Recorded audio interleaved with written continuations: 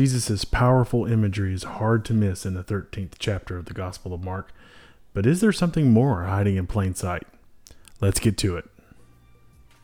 This is Christianity in Action, a podcast of First Presbyterian Church of Albany, Georgia. For more info, visit 1stpresalbany.org. So J.D. Sumner here with Joshua Bauer here for the Christianity in Action podcast, talking a little bit about Scripture and a little bit about the world and things that are going on. So how are you doing today, Josh? How's anybody doing today? It's crazy. I think like a lot of folks, I keep saying, and I try to say to myself, but I say to other people all the time, we've never done this before. We have never done anything like this before. And of course, by this, I mean lived through a pandemic and survived through a pandemic and social distancing and all this sort of thing, becoming homeschool parents overnight and then reaffirming how you are definitely not called to be homeschool parents long term. And at the same time that a lot of folks, even if you're home, quote unquote, working from home, you're working full time on top of everything else. And there's this, and of course then the underlying stress just always of what is going on? How long does it last? How do we get through it? How do we protect ourselves? How do we protect others? So I'm pretty stressed out, a little tired, a little afraid, but keeping the faith, keeping rolling.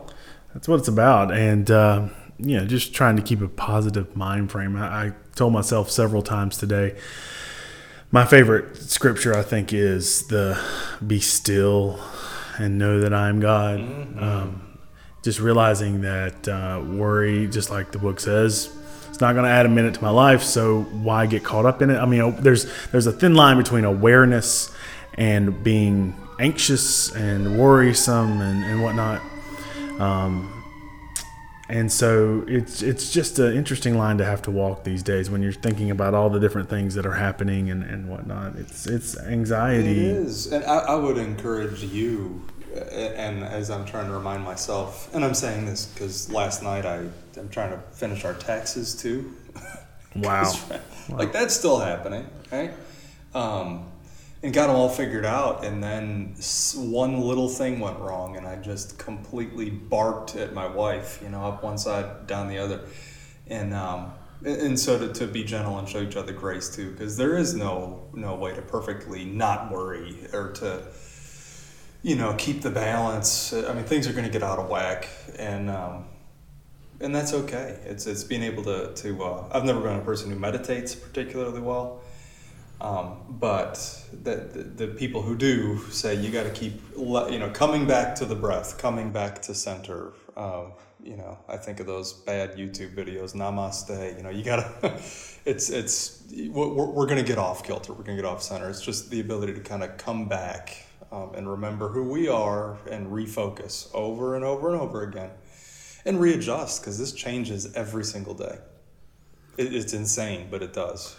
So let's take a minute to talk a little bit about what you've been working on this week. Sure. And what kind of give a taste of what's going to happen on Sunday. Yeah. What do you plan on bringing to our second live streaming Sunday extravaganza? Yeah. A sermon. I plan on doing that. And I wrote it yesterday. So this is you get the thoughts post the sermon writing process. Yeah, so we're talking about, and we did the live stream Bible study, which really was kind of a sermonette on Wednesday, but talking about Jesus, or we're walking through Mark still. That hasn't changed. COVID-19 has not changed that plan. So moving through Mark's gospel, and this is post triumphal entry, post what we know as Palm Sunday in the church material. So now he's in this conflict with the Pharisees, the Sadducees, the scribes, at the same time that he's kind of rallying his followers, and things are getting extremely tense in Mark's gospel. And this is the context where he gives in Mark 13 these teachings about what we would call about the end times, or what we typically think of the end times. And that's one of the things I think that maybe we've gotten wrong about it, which is what I'm going to talk a little bit about on Sunday, but he's preparing his disciples for what's going to happen when he's gone.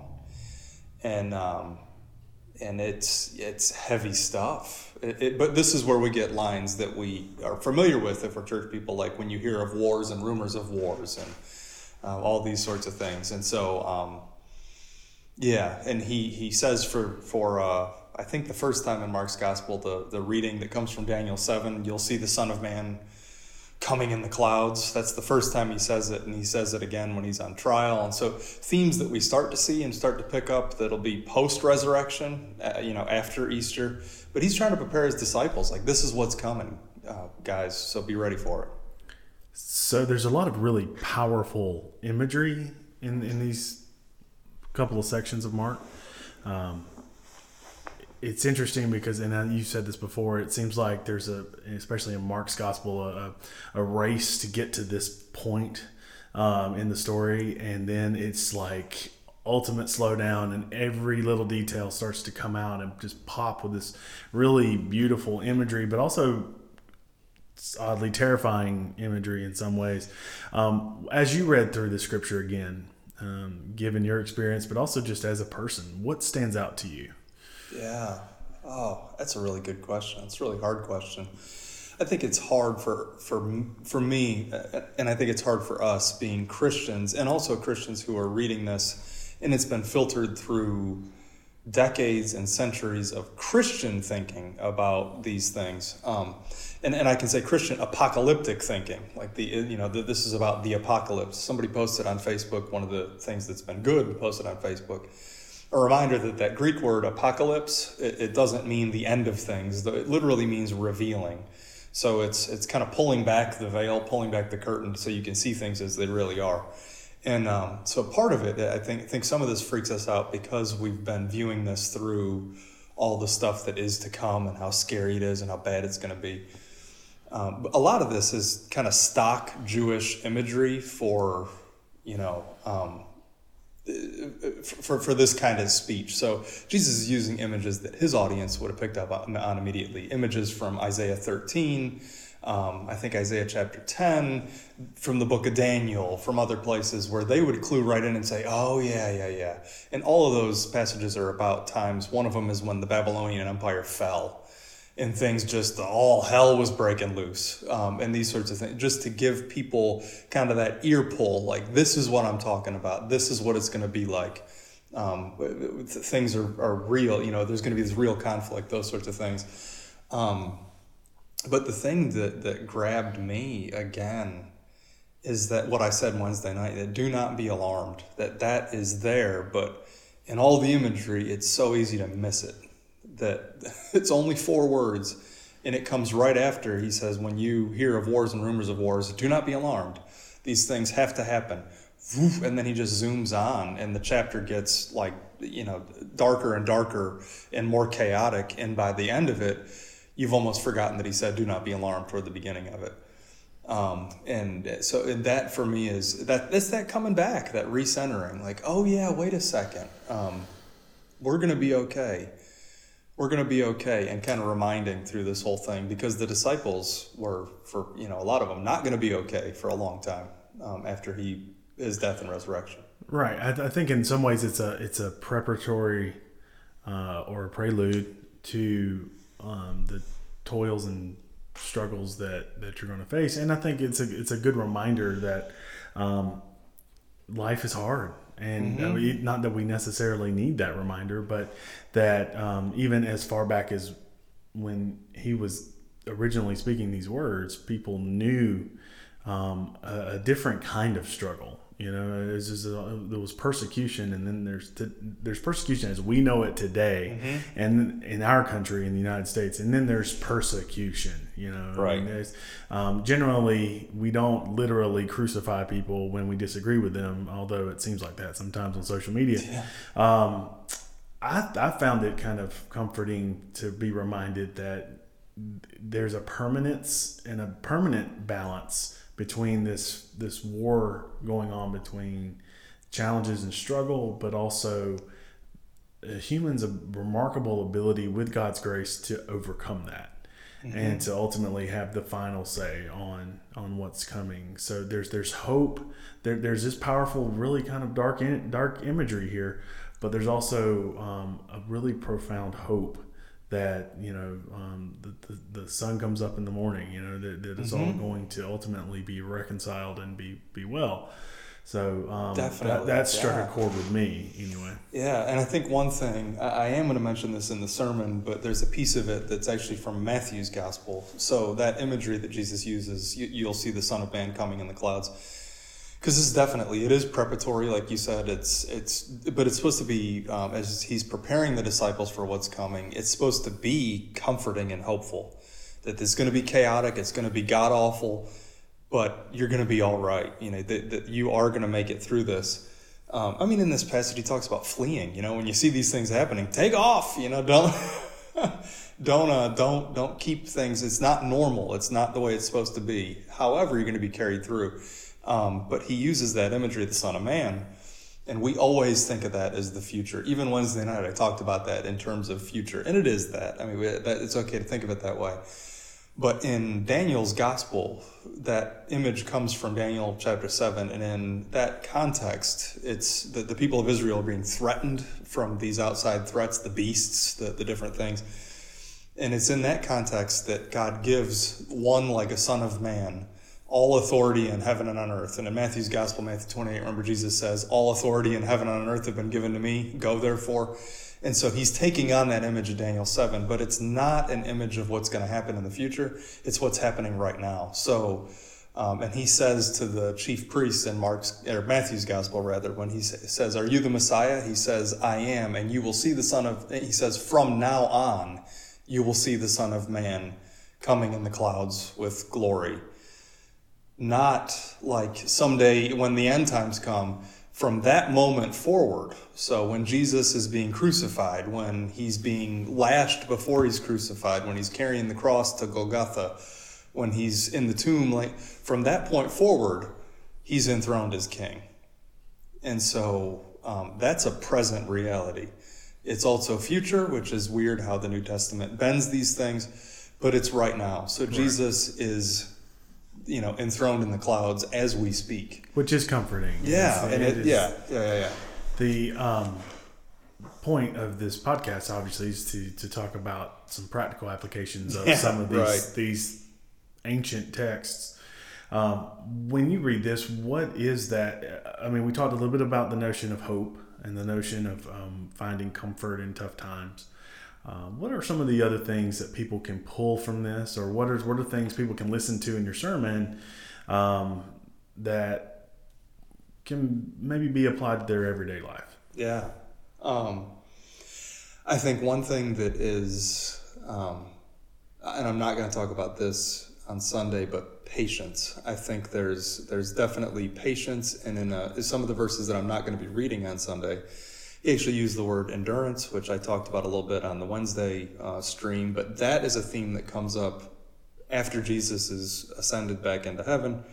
That's a word and a theme that comes up over and over and over again, and particularly in the context of martyrdom and persecution, is those who endure, those who hold on to the faith in the midst of all the craziness. And so endurance and patience, that understanding that the world can collapse around you, and you are not necessarily going to collapse.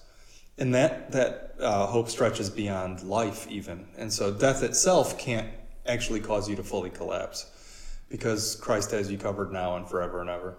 And I think in our present moment, this is a word of comfort and hope that's meant to be shared with other people. And so asking ourselves, how do we do that? And how do we do it patiently? How do I not try to figure out what this is going to look like 3 weeks from now, right now, and get everything planned and, put up and put together and thrown together? What does it mean to be people who can take a deep breath, show the world how to do that, and how to love people and give comfort and hope on social media? God knows we need it there, where we're going. I've just had to kind of cut some stuff off. But there in our interactions, so in a lot of ways we're kind of redefining that now. How do we show love in a time when we can't give hugs exactly, or these sorts of things? I think great things we need to be calling folks. Call the people you love, make connections, and FaceTime them, especially the older folks who are already socially isolated, and now even more so. to be able to see faces and hear voices. And we need that human connection. And that's one way, because everybody it's chaos everywhere. And so how can I keep showing people, look, I love you. I'm still here, Yeah. Even as we're making plans for what it'll look like if I'm not here. Well, I'm going to give a big shout out to my neighbor, Melanie Finlinson. She told my wife this morning that some of our neighborhood kids, because they can't play together, really, are writing each other letters and drawing pictures and sending them, like literally mailing them letters, so that they'll open them and they're one block pen pals. It's interesting, and that got me thinking too.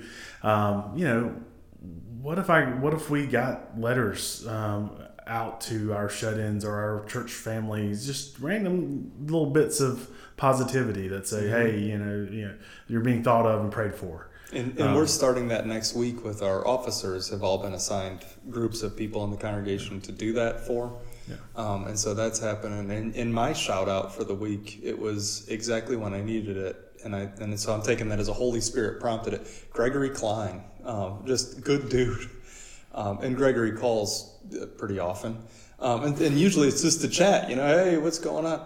But he called the other day, and I almost ignored it because I was sending, the email that had to be sent. But I was studying this thing about patience, and so I answered it, and he said, I said, Gregory, what do you need? Because I'm locked into that. What do you need? What do you need from me? What's demanded of me right now? Probably with that tone too, right? Probably with that tone too, yeah. What do you need? And he said, I'm just calling to see how you're doing. And it's amazing how in a time like this that changes things, and that truly is loving and awesome and profound. Just calling to see how you're doing. And I told him, and we had a really great, honest conversation. It was awesome. It was beautiful. I'm reminded of that quote, to be the hope that you wish to see in the world. Yeah. And I think that now is a good time to do that, when people are fearful and just there's so much unknown still out there regarding this virus and the impact it can have. And for those of you who don't know and you're listening, we're broadcasting actually from Albany, Georgia, which is per capita, and I feel fairly confident saying this, per capita, probably the highest incident rates of COVID-19 in the country. We are seeing just an incredible spike in cases here. People getting sick, not only of people getting sick, but people having serious complications. Our local hospital is rapidly finding itself in need of supplies and lack of space, and it only seems to be getting worse. And so it's really easy right now to fall into kind of despair. So I think now is the time when the church should theoretically operate the best, is when this is when we're called to do our thing. We always have, and I think we do need to say, because it's good, being in Albany, Georgia, but to say to anybody who hears us right now, do what the government officials are telling you to do. It truly, they say flatten the curve. We got to flatten the stinking curve, and so there is a tomorrow coming. We don't know when it is. But in the meantime, do what is necessary to protect other people and yourself, because it is as serious as everybody says it is. It's not crazy. It's not an overreaction. Yeah. Well, and we were having and I think it's relevant and germane to the topic. We were having a leadership meeting this morning in my organization, and one of the things that came up was that, in these types of scenarios, these historic, world-changing scenarios, that, people have to sacrifice a little bit. We're all called to sacrifice a little bit so that we don't have to sacrifice a lot. And I think we as a people, need to remember that a little bit. A little bit of discomfort is better than losing a loved one or having to, worry about food, because their stores are completely out of food, and because you ran and bought every single can of black beans in the place, like I just did at Walmart. So, It's hard to remember that sometimes. But again, in order to provide hope, sometimes the smallest thing we can do is just follow directions and listen to the advice we've been given. So God put wisdom on people for a reason. But I want to leave it a little more hopeful than that. What's a good parting thought for people? My plan is to broadcast a sermon after this, so we're going to lead right into the sermon. But what's a good parting thought that people should know as they read the scripture and they reflect on our march towards Easter? Oh gosh, yeah. Because the resurrection is going to happen one way or another. And I think it's, in some ways, and somebody pointed this out the other day, I think it's brilliant because somebody said, gosh, what if we can't meet on Easter, right? Like, what if there's no pastels and we're not meeting and we're not having the big, huge family meal and we're not, oh my gosh. And somebody else responded, you know what? Didn't the first disciples celebrate the first Easter locked behind closed doors, locked in because they were terrified? And it wasn't until days or weeks later that they realized what was happening and were able to meet with the risen Christ. And so in some ways we're experiencing what the first disciples did, this absolute uncertainty, the whatever. But what they found out when they were able to, Jesus visited them, and he's with us inside the closed doors. But when those doors opened, every promise that Jesus had ever made was fulfilled. Everything, every single thing. There was nothing that Jesus ever said would happen that didn't happen. No promise he made that wasn't fully delivered on. And so we can absolutely walk with confidence through this time, knowing that Jesus has never failed us and isn't going to fail us now. And so we're free to love. And I think that is the thing. We're actually free to love one another.